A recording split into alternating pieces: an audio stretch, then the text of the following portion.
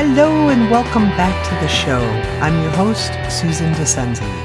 In today's episode, Creating from the Heart, I have a very special guest, and her name is Nid Ra. N-I-D, last name Ra, R-A, Nid Ra.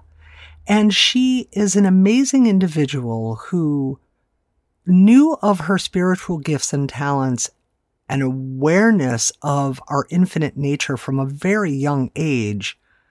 And yet, due to circumstances and life kind of experiences, she shut it down by the time she was 7, 8 years old, and early teens, and it didn't rebound. She didn't really accept and welcome it back into her life until she was older and had suffered an injury, a traumatic brain injury. So I'd like to share a little bit with you about Nid Ra so that you can really understand what you're in for with this episode. Needs, she likes to be called Needs. Needs is a karma guide as she supports her clients to clear blocks and embrace a fuller life. Recognized as one of the best yoga Nidra teachers by Forks Over Knives, which was actually a film about plant-based eating that is on Netflix. And on their blog, they voted Needs as one of the best yoga teachers from YouTube. So, that's huge.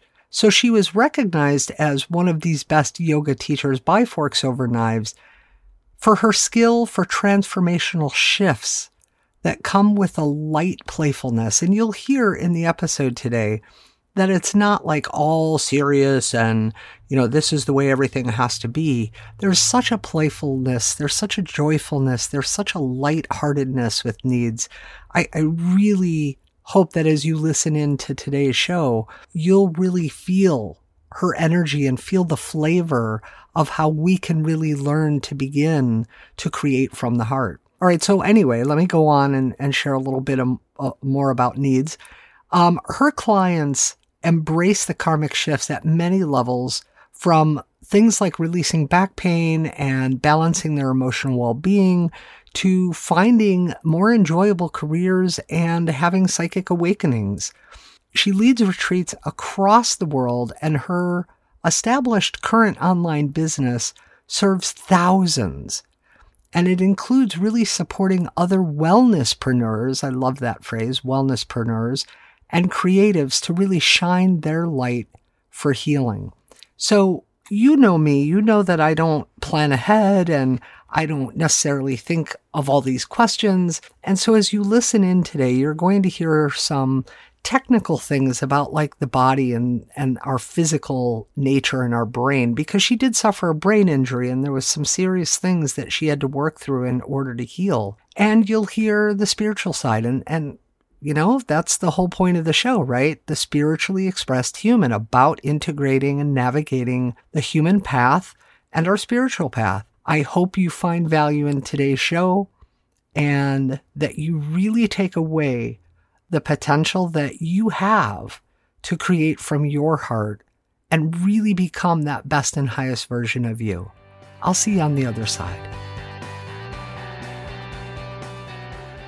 Oh my gosh. So, from the intro who I have in the house, but I want to formally welcome Ms. Nid Ra, and I'll probably say it as Nid Ra a bunch of times, which is interesting because we're going to talk about Nidra yoga and some other things. And she's from Australia. And I know that I shared all this stuff about her, but I'm just so enthralled with her. And so first, thank you so much, Nid Ra, for being, see, I did it already again. Do I just say Nid? Because I want to say Nid Ra. That is kind of my go-to. I want to say that. Some people do. Some people love saying that. And some people call me Nids as well. Some people love to put that S on the end of it. And it's always been like this. Yeah. Oh, I love that. Okay, so Needs. So welcome, Needs, to the Spiritually Expressed Human House. Thank you so much for being here. Thank you so much, Susan, for having me. It's such a privilege and an honor. And I can tell you, I'm so excited to be sharing some of this space and time with you. My honor, too. And what's interesting is Needs and I have not known each other for like years and years. And you're going to hear a series of guests coming onto the show in the next many months where I recently kind of had the pleasure to just have met them and have had some amazing, amazing, amazing conversations and said, oh my God, I need to have you on the show. So as you know, the episode title today is called, as you know, Creating from the Heart. And I want to dive right into how we do that. And we'll get into your story and all of that, how you got here in a minute. But can you kind of define what you feel creating from the heart is really all about? So it's dropping from our mind down into the heart and feeling what the guts say as well. So it's what the body guides that has a calm, a peace in it, but also an edge that makes you a little nervous because there's going to be a bit of growth in there and maybe a little bit of a, journey that it's going to take you on. And so it kind of has this excitement, but it's calm as well because it's right. It encompasses everything that it needs to encompass. It takes into love and consideration everyone. But what do you do? What happens? And what do you do if someone kind of struggles to feel where you're dropping into your heart, that gut, kind of that intuitive place of knowingness or that feeling, and they're just kind of feeling, they think they're feeling, but they're really kind of in their head. They're like, I don't know, is that my gut? What do I feel? Like, is this little feeling I feel in my solar plexus, in my chest, in my tummy area, really intuition, or is it my mind? Like, what would you say to someone like that then even struggles to discern that they're even dropping into their heart and gut?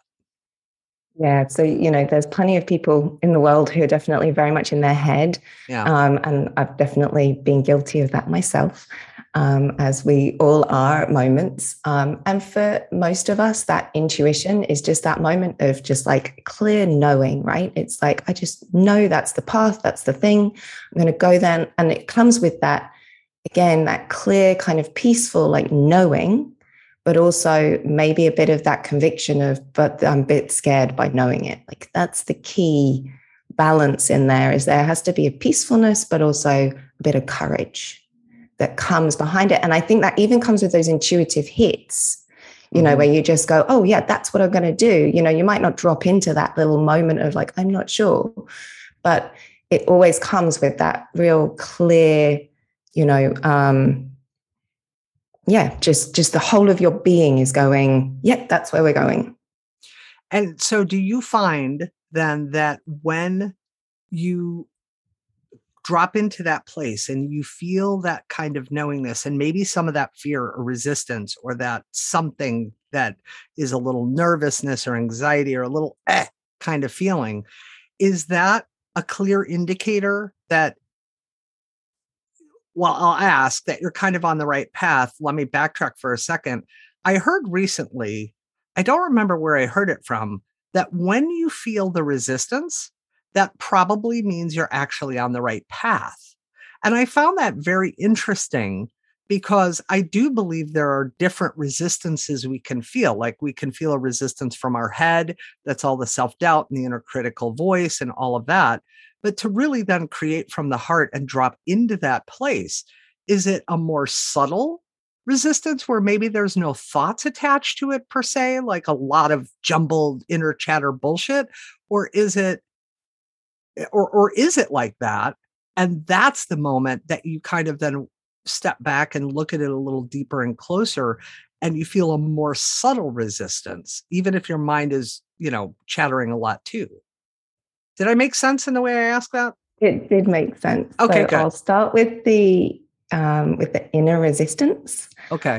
So I actually developed a movement style called Purity Body Movement. And in that, I do a lot of release work with people because we have holding patterns in our body of body tension. And a lot of them come from our fears and our stresses of everyday life, and also the bad posture of phones and computers and all of those things. And it creates bad tension in the body. So it creates this short contracted tension. And when we think that the body and the mind are connected, it means that the body is contracting in an uncomfortable, kind of angry way. A lot of the modern postures we have replicate the movement of being ready to fight, being ready to run away, like being ready to freeze, like everything builds in that tension in the upper body, the neck, the shoulders, and in the upper abdomen. And we stop breathing. The diaphragm's not relaxed. It's not free flowing. And so the belly is not working properly. So the belly is also then starting to hold tension in a way that it shouldn't do. And that perpetuates then also the mind-body connection, because we've got the vagus nerve between the gut and the mind that is saying in the belly, I'm in a stressful situation. Don't rest, don't chill out, don't digest food. Like, we need to be ready to fight. And this loop of restriction in the body, of body tension, is a confusing message to the brain, but also to the heart and to the rest of the body. And so I developed a movement style that's about releasing that from a somatic experience, but also looking at the fascia and the vagus nerve. So it brings in all of these areas to try and learn to reset that. So we can learn to feel that there's a relaxation and a rest in the body, but at the same time, when we hold tension, when we get strong, when we start to do strength work, it should have an expansive and an opening feeling, not that short gym muscle getting tight feeling, but it wants to actually feel expansive and strong and stable at the same time. And that's the body sense we want to have when we're stepping into our heart and following our heart's calling, is this expansive yet relaxed feeling. So, you're standing, you're owning your space, you're owning your body, right? Your body is your space, it's your vessel. You're fully owning your vessel and where you're going to take it, but in a way that knows that it needs some strength, it needs the stability to move through wherever it is that you're going to go. So your body can hold that type of tension. And in that, yes, the mind will still be alert, because there's a consciousness that we have to bring to whatever it is that we're doing. So the mind will be alert, but we also, hopefully, by feeling that physical presence, can be standing in our mind and saying, okay, I see that thought. That thought is a worry thought. Is that a relevant worry thought? Or is that just coming from my fear? Or is that looking at the context of what I'm about to go into and saying, be open to a solution? And then we can know if we need to allow space for solutions, or if we need to, let go or deal or face a fear or an anxiety beneath. Well, I ask because I know one of the issues I've had throughout my life was that I disassociated from my body, right? I had the awareness since such a young age, and then the assaults and negative things were happening in my world that it was almost like I punished myself for coming into form. And some specialized work I do in guided imagery processing work, one of those processes, I went back to this life stream where I entered, and I clearly remember. Now, is this made up in my head? Who cares? Doesn't matter. It fit kind of the path. When I came into form, this life stream as Susan, once I got here, I said, what the hell did I do? Like, why did oh my God. And what's interesting about that is at 2 months old, I contracted spinal meningitis and almost died. And yet I made the decision to stay.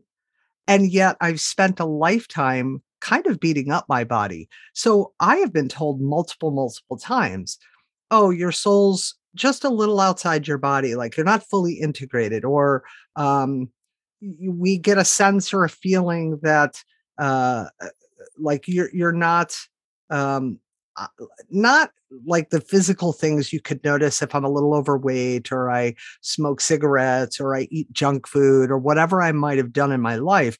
But it's like we get a sense, a deeper sense, a more spiritual sense that you're kind of not happy in the body. So I ask because I've always been curious, how do I then? I feel I have really strong intuition. But the truth is, my kind of knowingness pieces come from that knowingness. They don't come from a more feeling state in my body. Yes, I feel my emotions and I feel different things in my body, but I honestly believe needs that I am still a bit disconnected and disassociated from my body because I still haven't fully kind of accepted and loved this form. I've accepted I'm here. I've accepted my purpose and my passions. I've accepted my missions. I'm partly here, though, to heal this disconnection to my body, right? And so it's this process for me. So how, and I know I'm not the only one. That's why I was fascinated and just like super listening and quiet. Normally I'm like, oh yeah, oh, and there's this more conversational kind of style in my when I'm sit with a guest, but I'm just so fascinated because you're a yoga teacher and you offer, well, let's kind of dive into that a little bit. You offer, let me see if saying it right. Yoga, yoga nidras. So your name is Nid Ra, which is so cool, and we'll get into that. But you offer yoga nidras as one word, Nidras. What are they, and how would someone like me, or if you're listening out there, someone like you, understand how to then connect more deeply to the body so that when we're even creating from the heart or diving in, whether we're brand new or we're more experienced kind of in that interconnectedness with ourself and our source and the full integration of us as a whole, mind, body, spirit, emotion, how can we then deepen that and even expand that more? Yoga Nidra is a part of traditional yoga practices. It's considered a form of guided relaxation because it takes you to the hypnagogic state. So your point where you're drifting off to sleep, you're kind of conscious and the subconscious starts to kick in. So where you may dream. So it can be a very varied experience for people to be in this place. And some people, especially in the early days, will fall asleep. And that might be where you need to go as well. And it's got set phases through a yoga nidra. So when we say it's about deep relaxation, taking you to that state of mind, is because at that point we're open. We're really open to receive how we may want to guide and change our lives, how we may be limited by certain beliefs or thoughts, by symbolism, and we can choose to change that. So the practice itself, which is really interesting, you say about the dissociation, and I definitely also had that too, is it begins by taking you through what we call a rotation of consciousness. So it takes you through an awareness of your body parts, and you can either visualize or you sense feel. And there are certain practice styles that begin by sense feeling and building that sense feeling awareness, especially for PTSD sufferers. So there are certain styles that have been researched very much for PTSD, for war veterans. And so they're very tailored for working with people who've been through PTSD to help them with learning to come back into their body and to learn to feel and move through those sense feelings. And then what we do is we do breathing awareness. So we come to the breath and that bridge of the mind and the body. And then we come through a phase which we call the opposites. And the opposites can be, it's again, sense felt practice, which is either could be a physical sense feeling, so feeling hot and cold, or it can be an emotional opposite feeling. So, you could have happy and sad, which is actually a really hard one to do for a lot of people. So you move between these opposite sensations to try and move quickly, because we learn through doing opposite practice that it's all the control of the mind. What your experience is what your mind chooses to focus on. So this practice helps you learn to move quickly between that, because if you can hold both at the same time, at that point we have a union. which is what yoga is about, is the union of the self. You stop going, I don't like, I do like, you just go, and you drop into that space. And from there, we may do a guided journey, we may do some affirmation work. Then there's an after part there to really kind of consolidate and bring in some of those deeper self parts through symbolism and archetype work. So the journey is very much an embodiment practice as much as a deep relaxation, because you're lying on your back for the whole practice. You're in a restful position, and it's about receiving the voice of the teacher and nothing else. Your eyes are closed, you're resting, you're comfortable, and you're allowing yourself to be and witness and just feel into your experience. So if you do that, then you're saying then that in this embodiment practice, then you're kind of opening up the channel to then essentially connect, right, to your higher self, to source, grace, God, soul, whatever you choose to call it, each person. But you're connecting to that more integrated full self. And it's in that space where you then are practicing and can begin being aware of the sensing, feeling, practicing being this kind of state, right, of that connection. So as time goes on and you've practiced more and more and more, then you go through your day and something happens, and all of a sudden you feel that something, like you said, that intuitive knowing, this gut hit something, or a clear resistance kind of no thing that is not part of your path.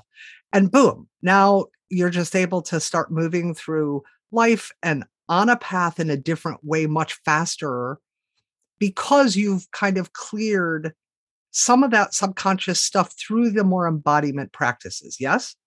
Do I have it? Yay! Okay. See, I'm going to have to listen to this as not, look, you all know that when I interview people, I'm just like totally in the moment. It's go with the flow and all this good stuff. But there is still a part of me, to be honest with y'all, that I have to be a little on. I can't be so enthralled in what like Needs and I are saying that she finishes and then I'm just like looking at her like, come on, keep going. Tell me more. We're engaging. We have to have a conversation, right?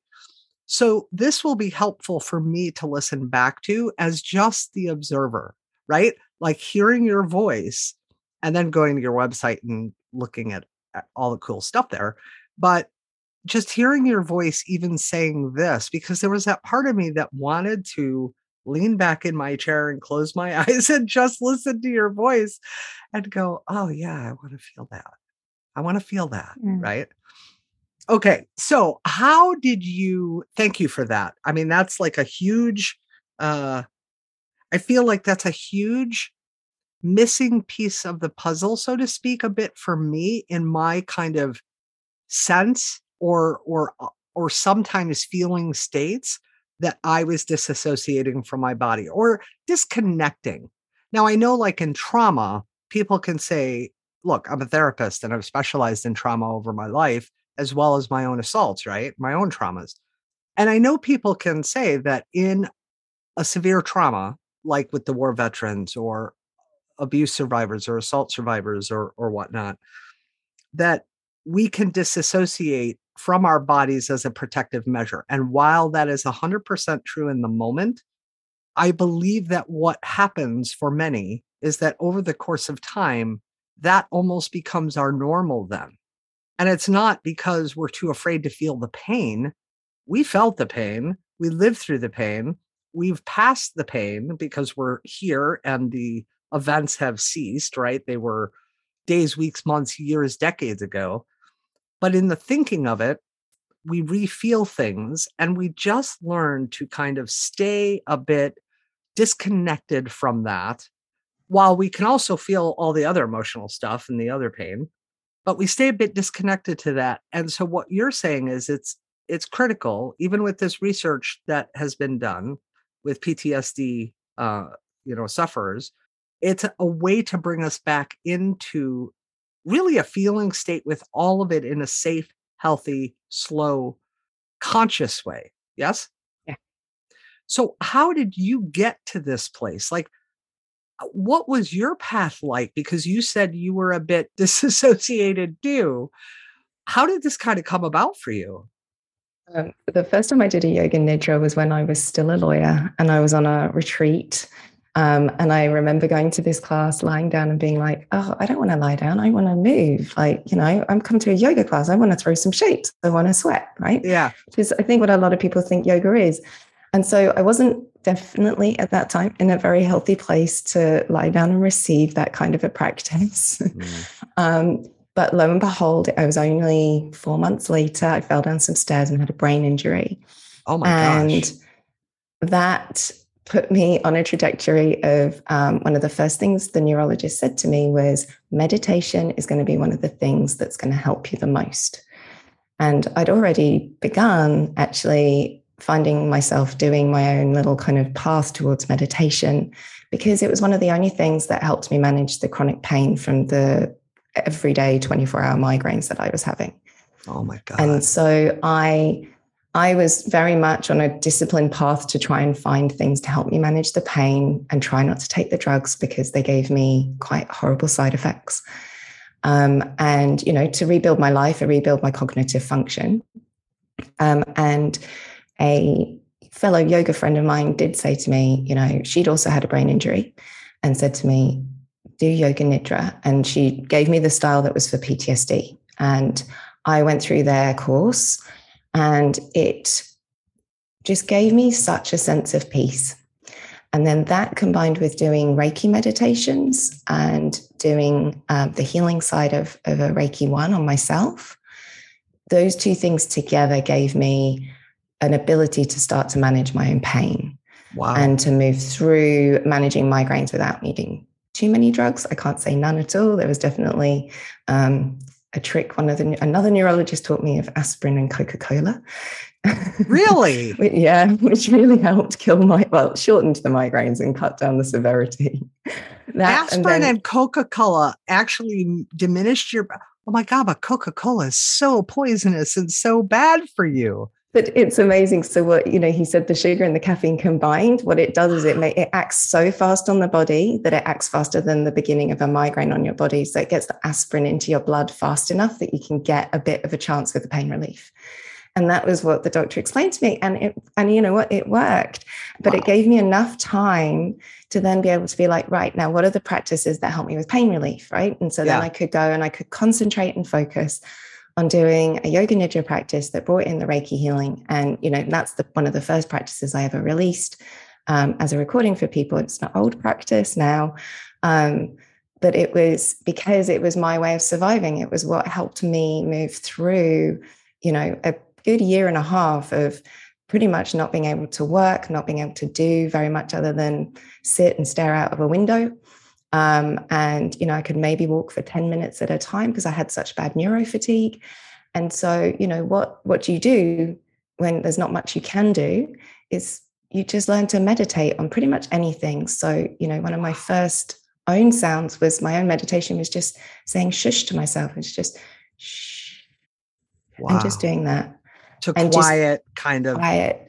Yeah. Because what I noticed with the migraines and the head pain was that the more I thought and the more emotions I had, whether they were happy or sad, so it didn't matter what the emotion was, but the more extreme the emotion, the more pain I was in. Really? And so I had to learn to find contentment. It has to be in the middle, peaceful, calm, and contented. And, we often I want to be happy. I want to be enthusiastic. I want all this. And it actually is very exhausting for the body. It's a lot of energy. Whereas staying that middle ground, which can sound so dull, but, a moderate life in yoga is a key part, actually, of the brain healing, at least, and of us being in a good, calm, energetic state. And so that's what put me on the path to yoga nidra and, the power of it. And I really, because it was so important in transforming my life beyond just the pain management, when I discovered that through the opposites practice, I was able to consciously walk around my day and suddenly stop and be like, oh, I don't like that feeling. I'm just going to experience a different one. I'm going to choose a different experience in my body. And I'm going to shift my nervous system and my physical state from, feeling grumpy about that thing to just feeling kind of accepting and peaceful. It's okay. I don't need to shift to happy, right? I don't need to, I do teach law of attraction, but I'm not going to jump to, oh my God, this is amazing, I'm going to create something. I just shift to neutral. Can I come back to neutral? That's the place that works. It's a straight path. Well, and you know what it sounds like and reminds me of is it sounds like it's about I don't mean just, but it's about accepting. It's about allowing and really truly that one buzzword that, is big buzzword now and nobody really likes because they don't understand it, but surrender, right? Surrendering to what is here now without any of the judgments of mind or body, right? That yes, the body may be like the mind may be in control. I always look at the mind as the data entry operator, right? Like your brain is the computer hard drive, stores all the files, runs the systems of the body. Its goal in nature is to survive, right? Survive the body. And the mind is this beautiful entity that is like the sentry and the guard to all the incoming data. So it's like the data entry operator that's writing all the programs, all the meanings, putting all the experience in little file folders and telling the brain where to store it, right? That's how I've always seen it. The body, though, has its own response and automatic kind of reactionary place by way of biochemicals, by way of neural pathways, by way of, oh my God, like we could get into hours of talking about that. The brain is this amazing structure that, yes, keeps the body surviving and runs the systems of the body. But to survive, it has to go through all these pieces. So it feels like it's this place that then there can be great conflict between the body and the mind. So like you're having this pain, you're having these migraines, you can't control that in the moment. It's coming on due to this injury. You hurt your brain was reacting and responding to that injury, was working to heal those parts that were injured, and it's reacting. And now the mind is interpreting all this stuff. The brain may or may not be reacting to the mind's kind of input, right? The fight or flight. I think I'm in danger. Great. The brain is going to kick out a whole bunch of neurochemicals for survival, right? But what I'm hearing you say is it sounds like the brain also is doing these things maybe more subtly when we're not in that very big kind of fight or flight potential mind telling us we're in danger kind of place. And so now it becomes this dance between what the brain is doing and the body is doing and what the mind is working to interpret and figure out and kind of control or shift or change to diminish if there's pain, mental, emotional, physical, spiritual pain, right? And so it becomes this place, this like moment is what I'm hearing maybe, where as these two, and y'all can't see me, but I kind of have my hands open like right and left claws, and they're really close together, kind of like I'm doing this dance with them, right? This kind of movement of my hands together. It becomes this dance, right? And in that space is what you're talking about, that moment of neutrality, of calm. Well, maybe we won't even give it a label. Like you said. It's the space you drop it. It's the space, right? It's just the space, yeah. There's this beautiful shamanic teacher who talks about how our civilization is obsessed with space, right? We're obsessed with traveling into space. We're obsessed with the space even under the water, right? But we're obsessed with like space. And, when we think about space and time, right? The Mayans were into time, right? They did all the calendars and the clocks and the predictions of, what's to come. And so we're into space. And that's because from my perspective, and this is definitely with Yoga Nidra, but even before, when I was a lawyer and I had insane hours in my life was definitely, to time. I was always obsessed with wanting space. And it's because it's the space between. It's the space between our doing and our being. Yeah. That's where the magic happens. That's the creative, and that's the heart. The heart is the representation, for me at least, of what all the universe is. It's what manifests. It's love, so that's living through the heart, following intuition is because it comes from that space. And so for you, maybe if your intuition just comes, but it comes when there's a space, right, for you to allow the intuitive hit to appear. Yeah. So it's how we create space, and how do we drop into creating space where there may be nothing, but also there may be an intuitive insight that comes in that space. Let's just sit with that for a second. Give it space. Because, like I know through the years as I've meditated and practiced, I used to be pretty diligent. I meditate differently now because kind of the silent, sitting still type meditations don't work well for me. I always fall asleep. I could be wide awake, not fatigued, great night's sleep. I will fall asleep. And I had teachers tell me through the years, oh, it's just because you're going deep.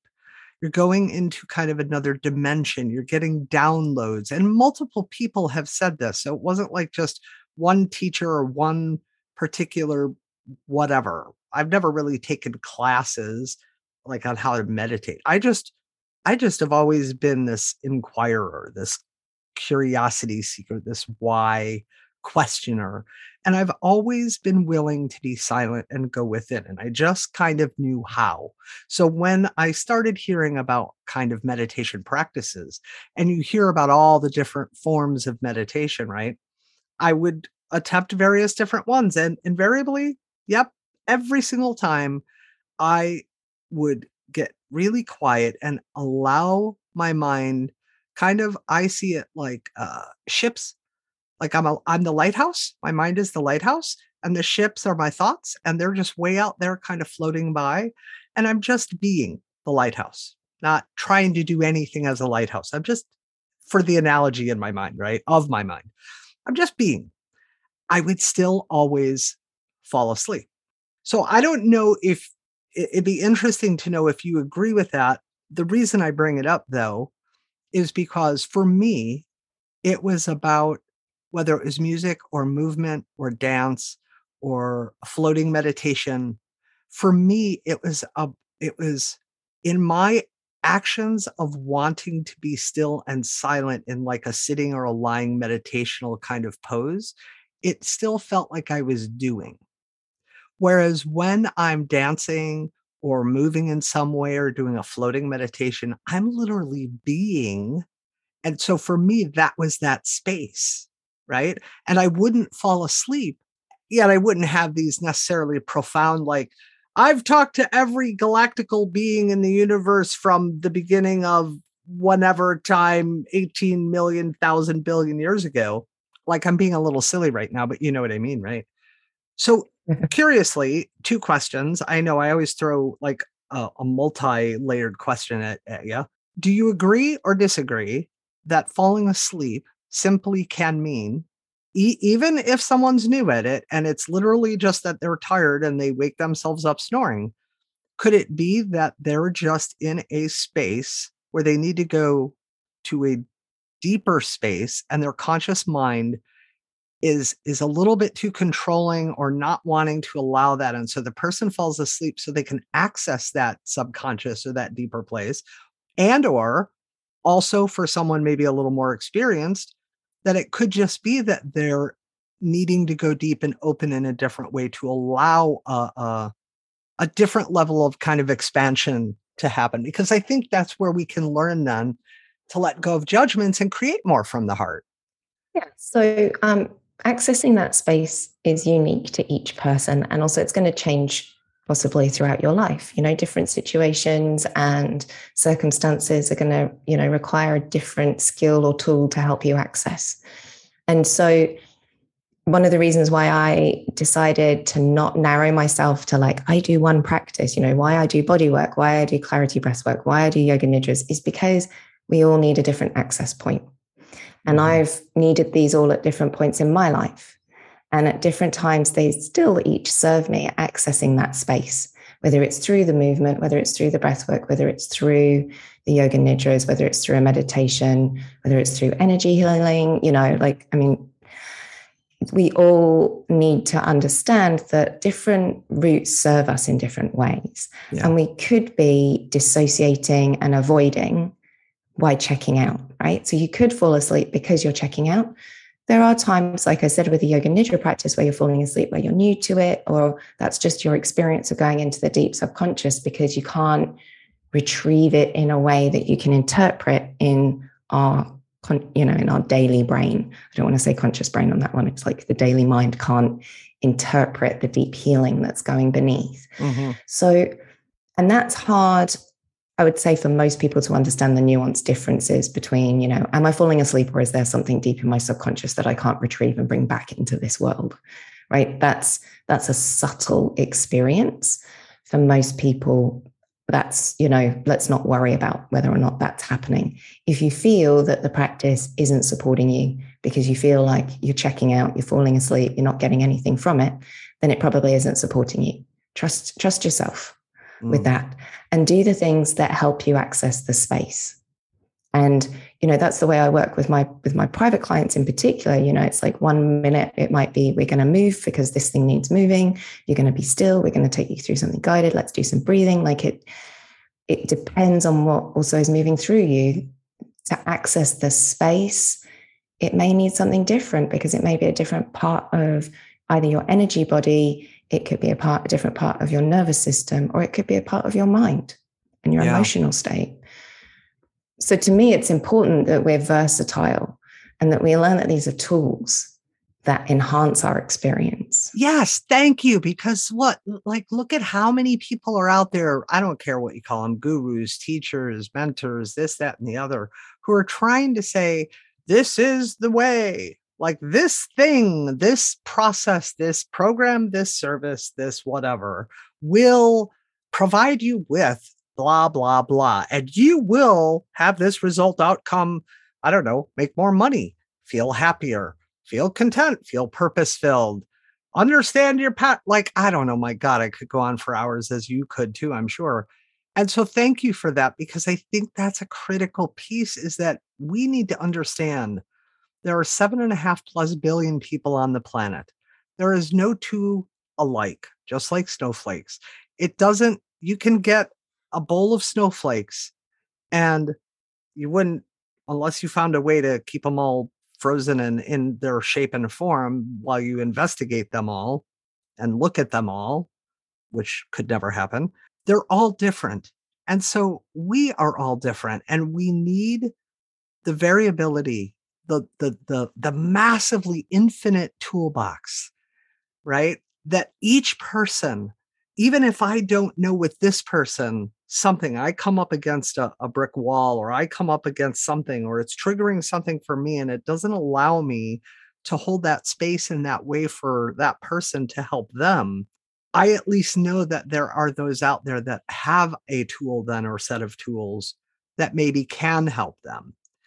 So, wow.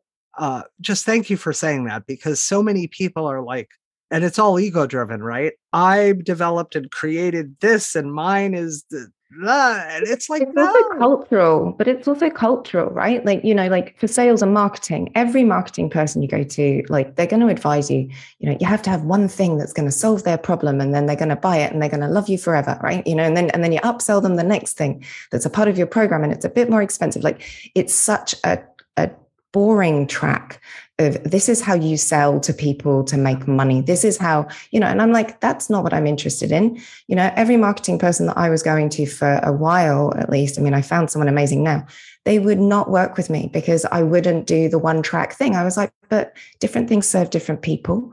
They were like, but then you can't niche. You're not easy to do marketing. Right. And I say, well, it doesn't matter. Like, I don't have a problem with getting clients, because they come because they know that they need a guide. And that's why I don't coach. I'm not a teacher. I'm not a healer. I just guide people. I offer, maybe try this practice, maybe, because I'm intuitive, because I can channel, I will receive guidance for them in that moment that might be able to help them. But part of my work is to empower them to trust their own intuition, to find and create their own solutions, to make up their own practices, So we come up with a toolkit so that then they can start to get playful, and that's the thing. We're creative beings. We're here to create. Everyone knows inside themselves what will heal and look after them. And that's where that living through the heart and intuition comes from, right? Is if I'm struggling, can I tap into myself? What do I really need? And then I can do the work myself. And if I really can't surrender in holding it for myself, if me doing my own work doesn't allow me to completely give over, then I might go and pay someone and I'll say, please, can you hold the space for me? Please be this person who can help me walk through this, because I need someone there to hold the space so that I can give it up completely. And that's what we do together. That's so true. And I love the way you phrase that, because that's exactly how I feel in the struggle I've had in, quote unquote, defining myself outside of, kind of the therapy practices. Like, I've always operated the way you just spoke, but I played the role of therapist in the office with taking insurance and all that, because that was how I thought you had to play the game. And I've said this many times on the show. So what you said was, one, an affirmation for me. And two, it was a beautiful summary of kind of how I work as well. And I've never heard it really phrased like that, because like you said, everybody wants to kind of, I always said that you're trying to put me back in a box that I'm not a box kind of person. And we're too expansive for boxes. All right. So just thank you for that. Yeah, I love that. All right. You've said it a couple of times. And so I'm curious, I know that you used to be a lawyer and you've said it a couple of times, but did you always kind of have this knowingness of what you just spoke about, but you just didn't kind of listen to it or pay attention? Or did it come about through some other kind of life-changing kind of moment or series of experiences?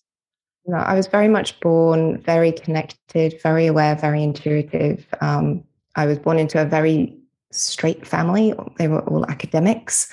And so, my fairy world, as it was often described, which is still called fairy world by my family. And really? I love my fairy world. I have no problem with living in a fairy world, because the fairy world makes magic happen. And my life has been very magical when I've embraced it. But unfortunately, as a child, I felt, I was bullied at school because I was a little bit of a fairy, I guess.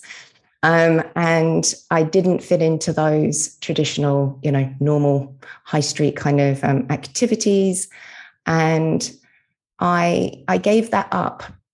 By the time I was 7, I was already depressed. I was already trying to take overdoses of tablets when I was a little kid, trying to find ways to not have to be here and not be in this world. I didn't like this experience. Who are these people? This is a stupid place. They don't get it. They don't see the reality. People couldn't see the spirits. I grew up in a windmill as well. So we had lots of strange spirits in the windmill. And a literal windmill. Not a little, it was 52 foot tall. No, I mean a literal windmill. Yes. Wow. Yes. Wow. So you're saying, and I apologize for interrupting, but you're saying by age 7, you were taking pills to try to already overdose to commit suicide? Yeah, I mean, not like commit suicide because life's so horrible. And see, I want to share this distinction, because I felt the exact same way, right? It's not like I've been through so many horrible things, it will never get better. It was, like you said, this is stupid. People are dumb. Life is heavy and dense. This being informed, they don't get it. I get it. I see this. I feel this. I hear this. I live this. I don't understand. And you're chastising me. You're saying that I just want to get out of the body and go home. Can I just leave here? Why the hell did I come here? The whole thing when I came here and then went, why did I come here? But right. Okay. So I just want to be clear. So by age 7, you were already trying to go home. Yeah. And it was, probably I should backtrack. So, like I was always very clear, determined child. I named myself Nid. I refused to respond to anything else. My family, had called me initially Luciana. So that was what everyone, so I was just like Nid, nothing else but Nid. So I knew who I was. I knew my sense of self. And I remember when I started being bullied and, my parents were like, oh, just change yourself so people will like you. Why don't you just get on with people? And me being like, I'm fine. There's something wrong with all of you guys thinking that this is like, I have to play this stupid game. Like, I like me. I'm okay. Like, sod you.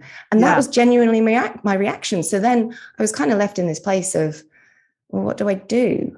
So then I was like, well, I just don't want to be here anymore. And I just didn't want to wake up. I just wanted to be at peace. And not in this stupid place. And, I could remember my past life. I could remember how I'd been shot in the heart. Like, I could still remember those things. So I knew that I was connected to other worlds, other lives. I wasn't worried. I had no fear of dying. Like, I just didn't want to be here. I wanted to go home. This was stupid. Yeah. And that carried on. But obviously, between parents' divorce, being bullied, all those the normal things that start happening to many of us,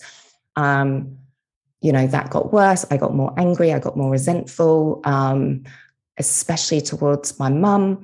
And, I finally took my last attempted overdose by the time I was 15. Wow. So I had quite a good running track, which no one ever noticed. No one ever seemed to, literally no one batted an eyelid. There was some bad behavior. I started drinking and smoking by the time I was 12. I was testing, pushing boundaries, all of those usual things that we do when we're not happy and we know something's wrong, right? And I think like Johann Hari's book, Lost Connections, is such a good example of, he talks about how depression isn't that there's anything wrong with you. It's that there's something wrong with society, and it's a natural, healthy reaction to be depressed in this world. Oh my God. And so, and to me, that's so true. And that's so what my childhood was there's something wrong with this world. And so I was depressed. And that final suicide attempt was the time when the message came through, you have to live for the friends you don't yet know. And so I was like, okay, I changed the game and I stopped doing it. And I'll accept that I have to be alive. But in that acceptance, I wasn't really accepting. I resigned to life. And so I took on a shallow life. I became a workaholic. I played the game. I took on, let's do intellectual stuff. I mean, initially I still stayed in dance and theater. And I did that for a while, but I still had such bad depressive phases where I could tell I still felt so suicidal. I was still so irrational. I needed something more intellectually stimulating. So I chose to become a lawyer because it would give my brain enough to constantly be on the go, to never notice how sad I felt. And that worked, over the years of being a lawyer. It just kept me so preoccupied. I didn't need to sleep barely 4 hours a night. I was so on the go, like I could succeed in my career. I could do, all the exciting deals that I worked on in the music and the media industry. It was a very exciting time. It was all really sexy work. But, I became very dissociated. I was not the best wife to my husband. I mean, he wasn't also the best husband either, to be fair to him, but neither of us were our best selves. Partly because I so dissociated, I just became, there's a problem, we fix it, right, fine. He became epileptic while we were married. And I was just kind of like, well, you just got to accept it, and I didn't have that compassion and that feeling because I'd disconnected so far from myself. Wow. That I couldn't have that compassion for someone that I loved. Mm-hmm. And that side of it is very, it's very hard to accept when we become that person, right? And that we've disconnected our hearts so much. But at the same time, I still had intuition. I still knew that I was going to get divorced when I got married. I still knew that the man of my life was to come to men after this man that I'd married. Like, I knew all these things. I still had that intuition. So I could still have that knowing, even though I dissociated, right? Even though I wasn't allowing much space, but I just didn't believe it. I just pushed it all aside. It was like, there's not time, there's not space. I went to a Reiki healer and he was like, Nid, you've got to work with your dreams, the things, the visions, the premonitions that you have, like, work with it. And I'd just be like, yeah, later. I'm just going to carry on, and just squish it. And keep squishing it. And I think so many of us do that as a way to survive, and you turn something into an addiction, which I did with work and being mentally stimulated because it's socially acceptable. I could drink as much wine as was socially acceptable. And that's because that's the normal world that we apparently lived in, still live in. But it's not healthy. And that's why so many people feel empty, and I was still empty. I was very, very empty. And if I hadn't have fallen down that staircase, I wouldn't have woken up to how empty I really was. But that was the time when I stopped and I said, okay, well, if I'm going to keep on living, if I'm clearly supposed to be here and I'm really not living, doing what I'm doing, then I guess I need to really embrace what I'm here to do. And I took myself back to who I was as a child before all of those attempts. Yeah. And what I did was I worked with allowing my inner child to be my guide and she was happy. She knew I was supposed to be here to do spiritual work. She knew that when I say spiritual work, she said, and I so remember those visions that I had when I was a child, was I'm here to help people heal with love. And that's what I knew I was here to do. And so I just went back to that's who I'm supposed to be. She knew it. She had the complete determination and clarity. And if I can go back to that wisdom and access that purity that she had and live through her, and yes, I have to integrate where she's been hurt, where she's been harmed along the way. But if I can learn to live through that vision, then my life transforms. Right. And then I find the practices and I do the work that takes me on that path. So we all know that place somewhere inside of us of that pure state. Yeah. It's just how we need to learn to access it and what happens in our lives that helps us drop back and find it.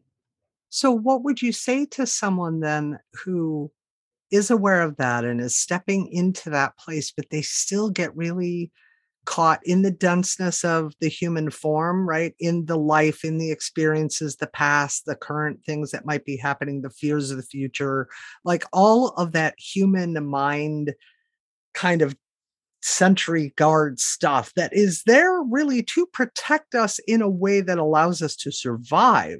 But too often, more often than not, and too frequently, it becomes everybody's norm and it becomes everybody's kind of modus operandi for how to move through life every single minute of every day, constantly kind of from the mind, inner critical voice, judging self, others, whatever, pulling in all their past experiences into the present, allowing it to define them, all the human shit, right? Yes, some of it's good and we need it. And I'm careful to say the word balance because, that's another buzzword way overused. I've always likened it to a scale, right? And you all can't see me, but I have my two hands out, right? And I think I've done this with you before. And if you were to look at my two hands and they're literally not moving at all, I would ask you, what do you see? And you would say, oh, well, there's no moving. There's no movement. Exactly. Which means no growth. So we don't want the big left hand way up at the top, right hand way down below, and vice versa. We want the scale's always going to have to move, because think of putting a scale outside and letting it get rusty. And then you go to put counterweights on each side. It might break because it's rusted out. It's stuck. It's frozen, right? Melded together, maybe. I kind of see that that's how our mind becomes like this. Everybody's telling us to balance these pieces, but we kind of live from one place and then it kind of gets stuck there and we don't know how to kind of break it apart so that it can move again and shift. So how would you tell someone that would come to you and say, I hear what you're saying and I get it on every level. And I feel that intuitiveness too. And I feel that knowingness, but I'm so stuck in my head stuff. I just don't see how blah, blah, blah. What would you kind of tell somebody then? Well, it does depend on the person, as I said, because I would choose depending on where in their head stuff it's really blocking them, right? So for one person, they may respond to doing, let's do some really transformational breath work, like really get you into your breathing and really feel it. So, it's noticeable. It's a real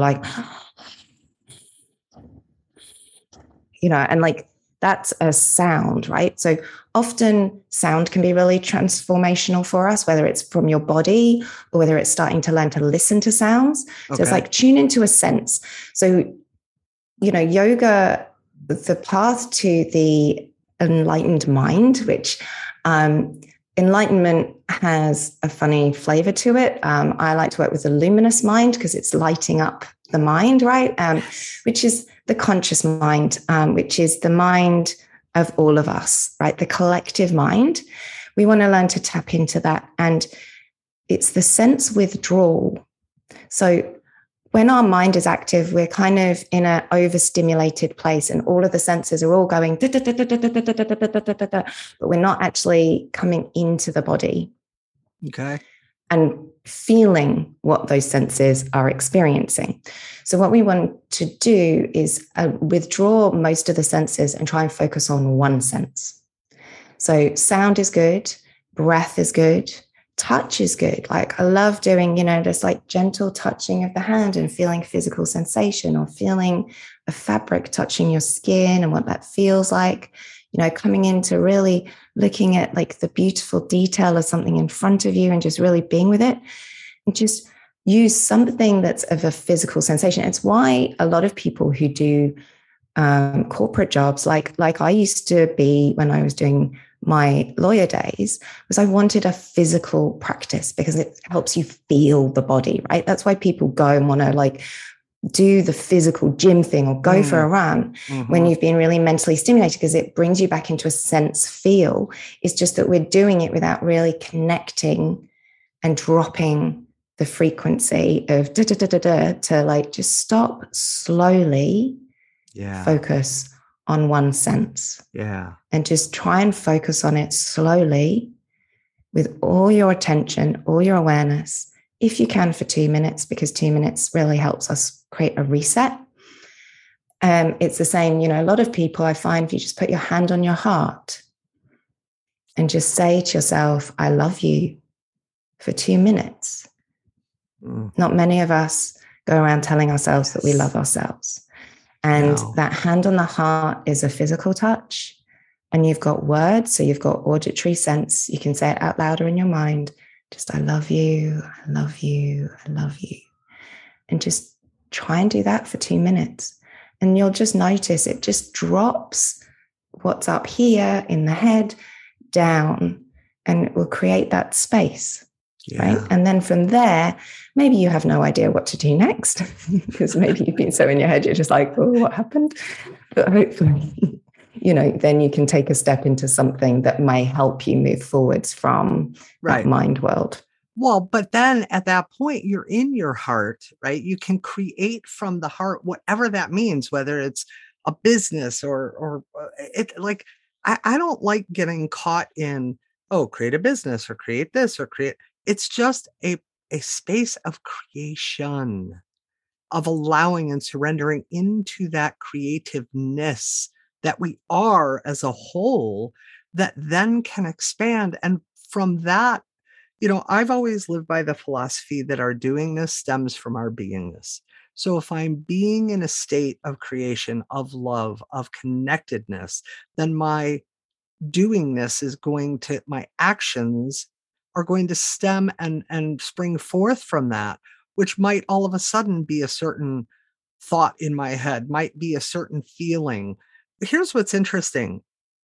As a therapist who obviously has dealt with people who would come to me with, depression and anxiety and things of that nature that were very inhibitory in their life, one of the things that I just always asked them to do was to go sit in like a park, right? Some nature kind of oriented place, whether they like nature or not. And for 5 minutes, just notice all of their senses: sights, sounds, smells, touch. What am I missing? Sight, sound, smell, touch, hearing. No, sight, sound, smell, taste, touch, Taste. sight. You didn't say taste. Oh, I didn't say taste, right. No. So, right, yes, thank you. See, forgot taste. And literally spend, we'd start at like 5 minutes. Can you do 5 minutes where you're just noticing, what do you hear? What do you see? What can you feel? What does your skin feel like? And it would be amazing, that little practice for those that had super high levels of anxiety and really struggled, how it just really calmed. And now, from what you just said, I'm understanding kind of why. I mean, I knew that it was about connecting, right? But I didn't really understand, I think, from that why, because I've tended to dissociate my own body, right? So I didn't view it through that same lens until what you just were talking about caused me to go, oh my gosh. Because another thing that I've recently done in the last like 2 years is I started using a skincare line that I really, really love, right? I've never been one to like put lotions on my body and stuff. I didn't like really have dry skin and things like that. And as I put them on now, I'm saying things like, "Thank you, skin. I love you so much. Thank you for taking such good," as I feel the texture of this lotion that feels very silky and delicious. And I feel it going on my body. And as I'm rubbing my body, now I'm not saying I do it 100% of the time. There are times I'm in a rush and I'm just kind of like, come on, get it on kind of thing, work it in. But more often than not, I have been working to love my form and all the facets of it, right? All my imperfections, all my beauty, all the things that I even perceive aren't so awesome. Learning to love those pieces as well and actually physically take steps to kind of experience that or show myself that, right? Just kind of be in that state and allow that doing this. And it has been really changing in a lot of ways to some of my thought processes and some of the limiting beliefs that I have held for years about my own body and about my own form. I think when you're someone who dissociates quite a lot, so for me, when I fell down that stairs, I ripped open the left side of my face. And I was told initially I'd be permanently facially scarred. Now, I'm not. And, when I went back to the consultant after 2 years, he was like, it's a miracle, never seen face heal like this. Wow. I followed, apart from following all of the recommendations, obviously, that the doctors gave me and being really religious, I genuinely think that the key to healing, for me at least, and the process of it was that I sat one day and I just stared at my scars on my face. And I'd always really hated my cheeks. I always felt that I had everyone when I was a kid, they did the whole chubby cheeks. And, Yeah. oh, you're a gerbil, you can put loads of food in your cheeks. And it made me really hate my cheeks. And so having these scars down my left cheek, suddenly I was like, I never liked these before. But now they're covered in cuts and stitches. And that's worse than it was before. And I've got to get to like this. And so I sat and I stared at myself for a good 10 minutes, 15 minutes, and I just looked. And there's this amazing thing when you just look at yourself and you look in your eyes, you'll see your soul. Your soul loves you no matter what you look like. It wants you to have this experience of these sense delights of being in a body. And in looking at my face, I was like, it could always get worse. I just got to be grateful for what I've got and for what it does for me and how it cares for me. And I'm going to love it. And I'm going to do all the things I can do to take care of this vessel that is giving me this experience. Even though I've been resentful and ungrateful of this experience for many, many years, now I'm going to turn that around. And like you said, it slowly then ekes into lots of ways you behave, lots of choices you start to make, the choices about, what am I going to do today that's going to be kind and loving to me? What am I going to do today that's going to show a little bit of TLC? What am I going to do today that's just a touch, a connection with myself? And you just start to make slightly different choices. And by doing that, you just start to change your life. You allow yourself to receive more love, because you're giving and showing yourself more love. When we talk about self-love and self-care and there's all that, stuff that goes with it, but really it's just about appreciating and being grateful for your body having this experience and for the beautiful vessel and home and temple that it's giving you to move through this life. And we use the senses to connect into that, right? Yeah, so very true. Oh my God. So a couple of final things. I know, because we could talk for hours and hours. When you after the traumatic brain injury, and as you really started being aware of how kind of unfulfilled and unhappy you really were, was that kind of a, I don't want to say easy, this poor choice of words here. Was that kind of really the beginning in you in your own healing then?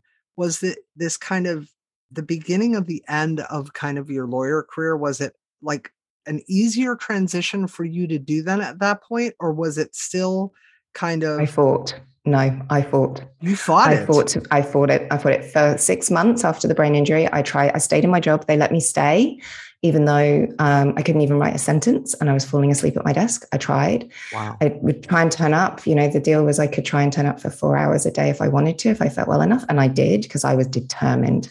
I was determined not to let go. Yeah, I really wanted it. And then after 6 months, I knew that was the end of my career. I knew I had to stop. I knew I was too sick. And why do you And that think was hard. that was hard? That was very hard to accept. And then 2 years later, I took a job for a charity doing business development. But again, it was more on the contract side. It was more on that legal side, but I wasn't being a lawyer. So I still tried again. And the migraines came back. I got more sick again. Like my body reacted. It was like, you're not doing this. Yeah. And my eyes have changed since the brain injury as well. I can't read the same amount that I could read then. And so, that was I tried it again. And I said, no, I'm done. I have to stop. So I now use the legal information to support other wellness professionals in their businesses. I do it as an educational format. So I'm teaching people about their legal rights, responsibilities as part of business understanding. And I use it because, it's important knowledge. It's empowering other professionals to step up and share in a healthy way, but not practicing, not keeping that part of my life going. It's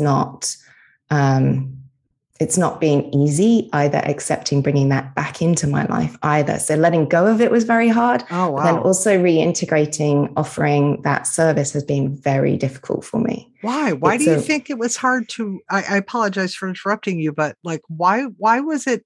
I mean, I can understand the resistance of the letting go, because that part of us is like, we're honoring kind of where we're at. We're creating from the heart. We've stepped into that place, and it's can be scary and as hell, and kind of like we're resisting that too, right? And we know that this is kind of the path we're being led on. Great. But I also have to let go of this other path that I've spent all these years, and it becomes this kind of like tug of war, this push and pull, right? I get that. But then you're going along for all these years and you're living in your passion. You're creating from the heart. You're living from your heart. Why do you think there was resistance then and you fought bringing it back in? The ego gets caught up in the way that it should be done, the structure, the rationale. I get so sucked into that masculine yang doing when I do legal work. And it's not that allowing state that I like to work in. So learning to hold that work in that allowing space, and how to create an environment where I can work both of those parts of myself, integrating that was very fearful for me, because I knew the way that masculine energy would pull me and can make me, again, dissociate, can make me disconnect from the other aspect of myself. So integrating the two parts, and how, serving wellnesspreneurs is one thing, and kind of saying, and these are legal things, but actually and I'm very commercial, I'm very pragmatic, but it's the energy in me that it brought up. It brought up the judge. It brings up the part of me that then wants to judge things. So the more of that work I do, the more I start seeing the judgments, right? And then I don't like that part of myself. And I know that that's not healthy. And so it's how to find that balance of doing that work, but without allowing that judging part to reawaken. And, that part is so my family, because it's so the academic world, right? It's like this judging of like how we do analytical thinking in academia and in law. And so, it's that part of my life that I learned that skill, and I've integrated it very well, and I succeeded very well at it. But I also am deeply aware that it is not healthy. It's not something that wants to run the show. And so when it comes up, I have to work with it. And so that reintegration of that judging part has been a very tricky piece for me to be able to serve both. Well, and I think what's beautiful about what you said, though, is that it becomes clear that we are all encompassing because we are in human form. And that's what this whole show is about, right? It's not just live in the land of airy fairiness and spirituality, whatever that means, and namasteing all day. And, we just did an episode with someone on spiritual bypassing. And it's so true how we can bypass, emotionally bypass, spiritually bypass, all kinds of things. And I think what you've just pointed out is, so you went along then from this more deeply kind of honoring, truthful, purpose-filled, heart-centered place for yourself. But then you realize the importance of bringing back in some of the opposites, some of the human component pieces that are necessary without it defining you and taking away your ability to be in that same space. Whereas before it became the all or nothing as a lawyer, now it was, I can use a little bit of that. And it's helpful that like the yin and the yang, right? And it doesn't detract or redefine me, whereas before it always did. And that I think is the critical piece. I think a lot of people have that, if you find yourself going through this process of changing and transforming your life, I see a lot of people moving into this sphere from the corporate world, wanting to do it as a career. And, they lack confidence maybe in their ability to facilitate and hold people, but they also want to target corporate world because they're still kind of corporate. And it's interesting that kind of, it's like, are you really integrating these two parts, or are you still trying to play in that yang world, but bringing in this new discovery that you've got? So this dance of how we integrate this spiritual healing work, whatever you want to call it, with, the busyness of our current paradigm, and how these two come together is everyone's individual dance and journey of how because culturally we are in a yang environment. Culturally, we're in a very masculine doing world. Yeah. All of us, pretty much. Most people on earth need more feminine, receptive, allowing in their lives. And so for most of us, we need to really embrace and surrender to that, and then bring the yang back in, bring back in the doing once we know what real receiving means. Because as long as you're still doing, you haven't worked out how to receive.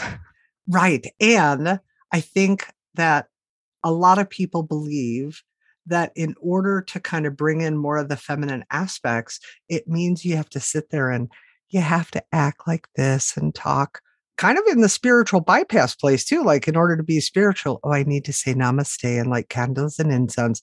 But to be feminine, I need to always have makeup on and be sexy and dress sexy and talk very soft and like, seductive, and I take care of my nails, and I know I'm hugely stereotyping. Forgive me, any of you listening. I am not making fun in any way, shape, or form. The point of the spiritually expressed human is the reality that, like, I consider myself very able to receive, very much in a feminine energy. Yet, if you looked at me, you would not look at me and say, oh, well, there's this epitome of this woman who, like the makeup or the hair or the nails or any of the stereotype shit, because I'm just real. But I will be the biggest mothering, loving, compassionate holder of this space, hugger.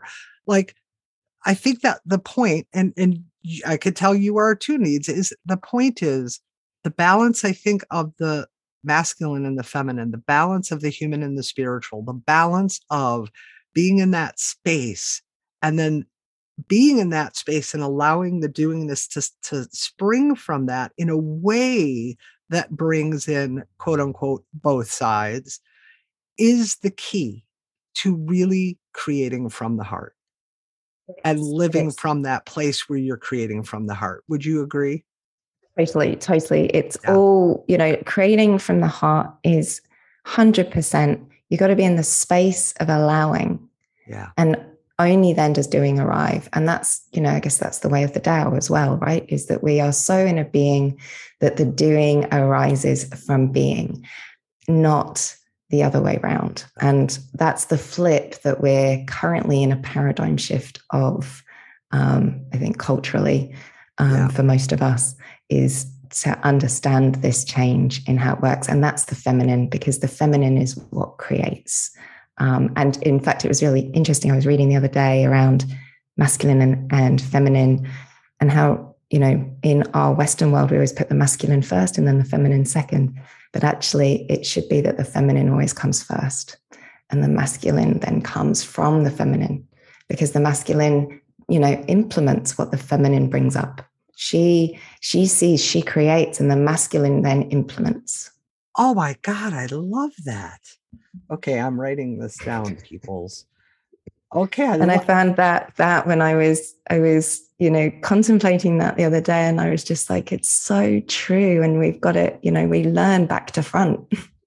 Yes. We learn, like, come up with your vision, come up with your plan, what are the steps to your plan? It's like, but that's the whole thing about coming from the heart, right? It's the intuition, the insight, that moment of clarity. It comes through and up within the space that you've created within yourself.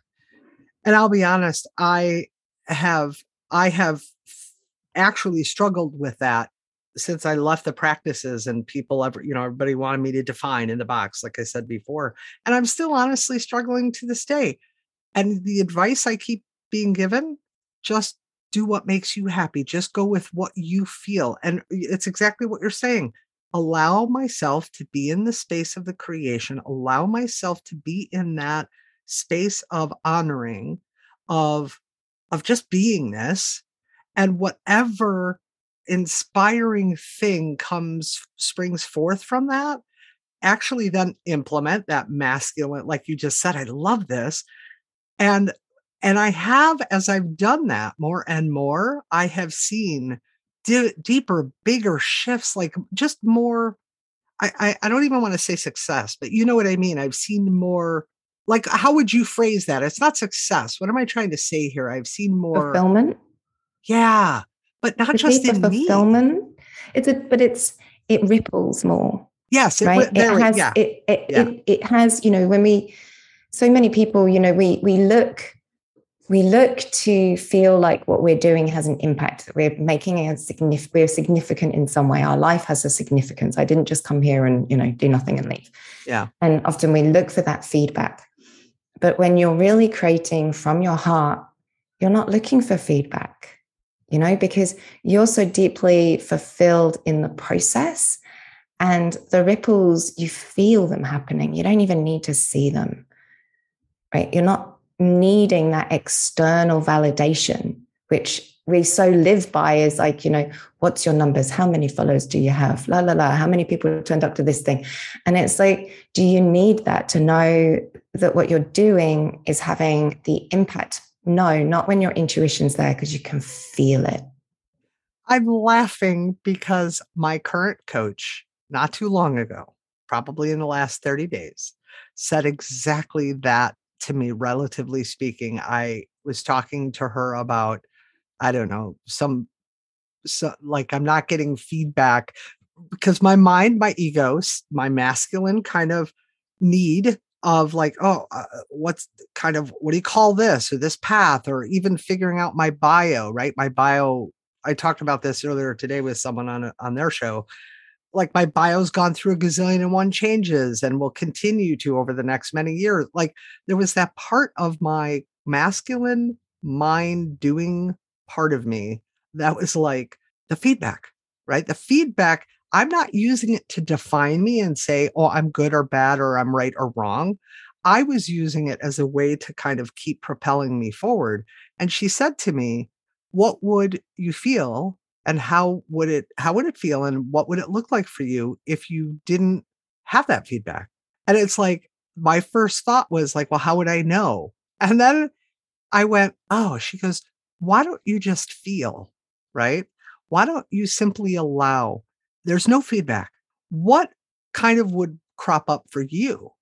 And I sat down and I wrote like 2 pages of inspired ideas, like inspire, just things that like creatively came because I allowed myself the permission to be in that space without the feedback.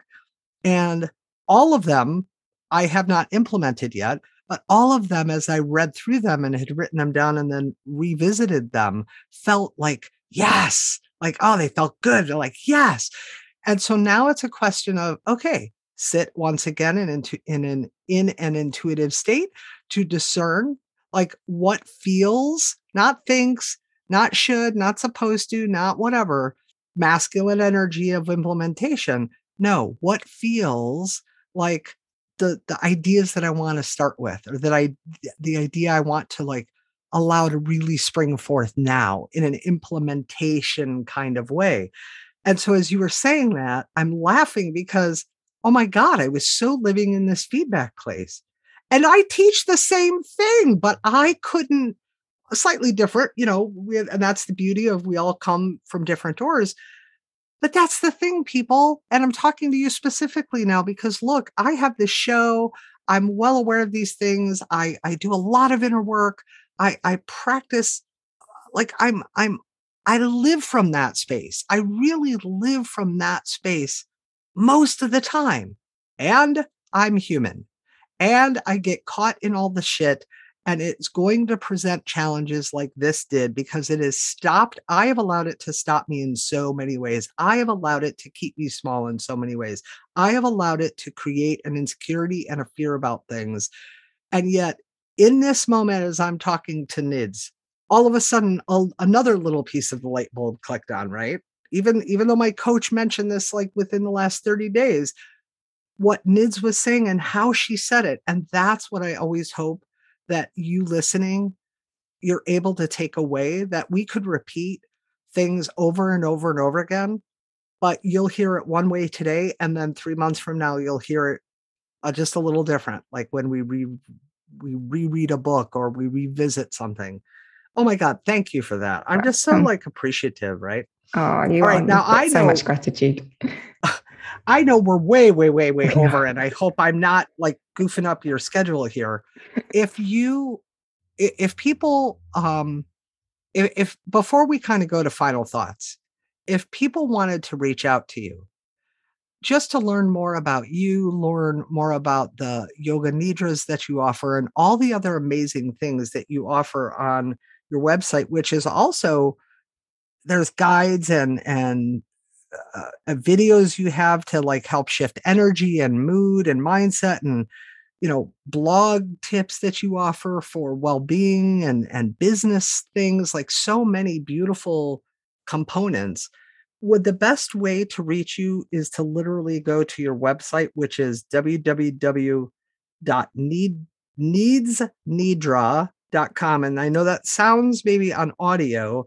It's Nancy, IDS, NIDRA. So just like it sounds, Needs, Nidra, not needs as in I need you like NEED, it's NIDS, Nidra.com. Would that be the best place for them to kind of check out all the free things you offer and learn more about you? Yeah, definitely. I've got, there's a YouTube kind of side of things, but there's also, podcast meditation practices and things, but all of that comes off the website. It's the easiest place. And that's also where you can download the free guides that can support the practices as well. So that's kind of the central hub of the information.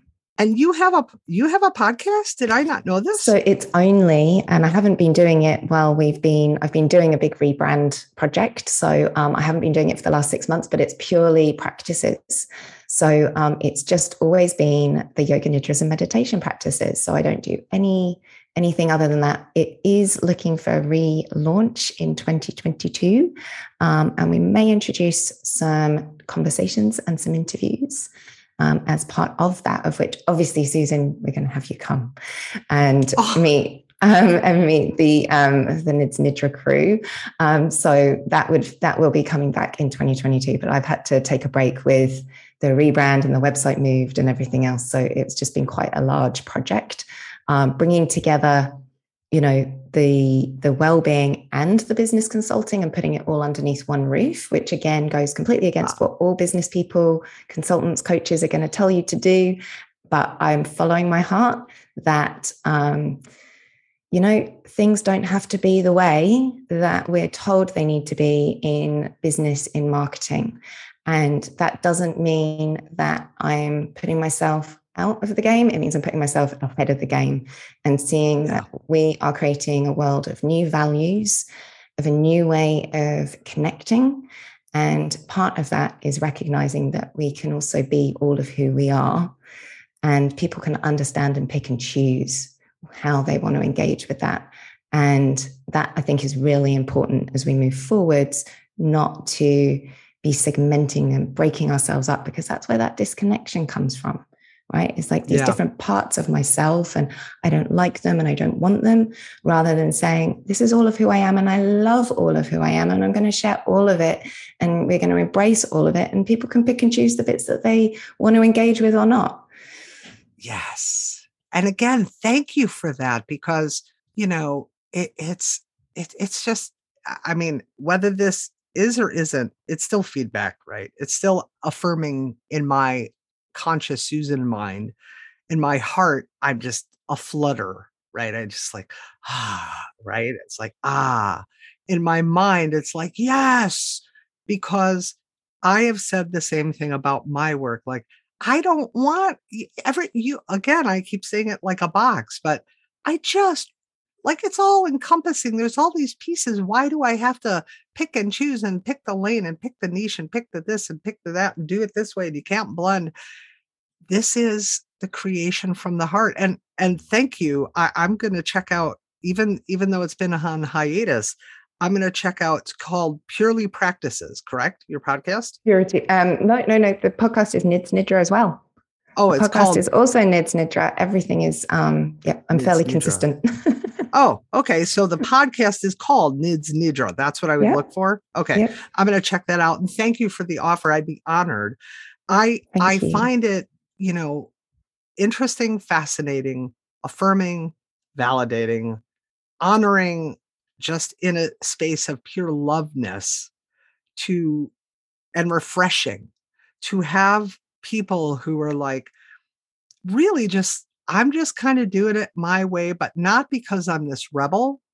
I'm doing it my way because I'm honoring the all of me, and however that shows up and however it expresses and unfolds. And, honestly, Nids, this is the whole truth and real reason why I started this show is exactly that. I wanted people to learn, really embody for themselves how to step into that space for themselves, as opposed to all the external stuff out here in their life and their world and their experiences that has robbed them of that pureness, that vision, that love, that isness of who they really are, that full expression. And I'm learning, and I'm evolving and unfolding, and we all are.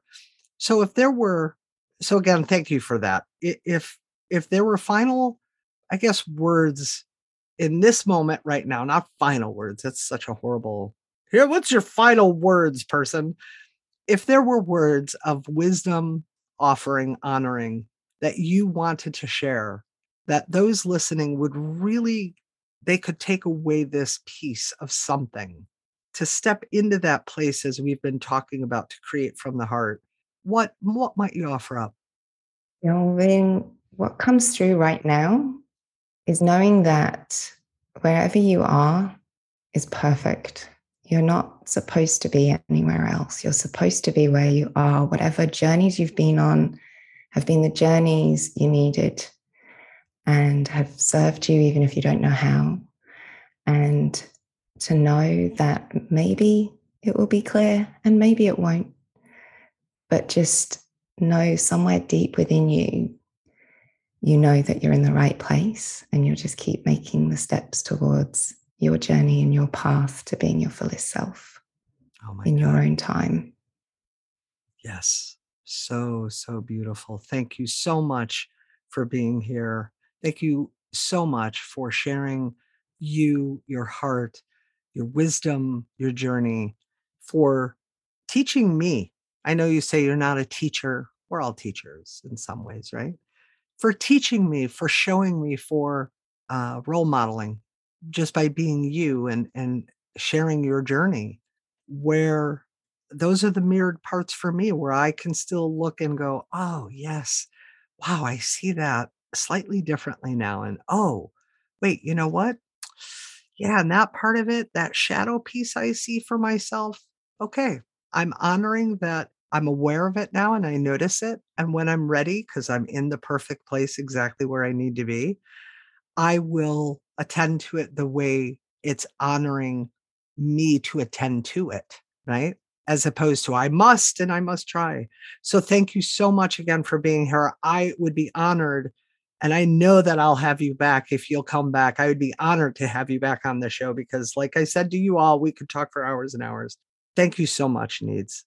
I honor you. Well, thank you. Thank you so much, Susan. It's been such a pleasure and such an honor to share this time and space with you. Thank you very, very much from the bottom of my heart. You're very welcome. And if you are interested in that word interested, if you are burning to know more about Need, if you are desirous of learning how you can maybe work with her or what these Nidra yoga, what yoga Nidras are, how to step into that space, how to really move into a deeper place of creating from the heart. We've just touched on it. And again, we could talk for hours and hours. And this is a process. It's a journey of evolution. And I hope that you've found value in today's show. Please feel free to check Needs out by going to www.needra.com and really explore her site and her and reach out. And if you found value in today, which I know you have, please re-listen to this episode or the parts that really resonated for you, because trust both of us when I speak for both of us and say that if it resonated for you, there is a beautiful mirroring in that for you. And within that is where you will continue to honor you, go into that space of creating from the heart. For now, though, I wish you the most blessed journey of becoming the truly, fully spiritually expressed, divine, integratively badass human that you are. And I will see you next week. Ciao for now. You've been listening to another episode of The Spiritually Expressed Human, a place where we come together to navigate the human experience as the fully spiritually expressed, divine human badasses we were all meant to be. If you liked what you heard on today's show, please take a moment to rate, review, and subscribe on the platform of your choice so that together we can share this out to the world and make the impact we're all here to make. If you'd like more information or just to touch base with me, please go to susandesenzi.com and explore and grab yourself some free gifts while you're there. Thank you so much for listening.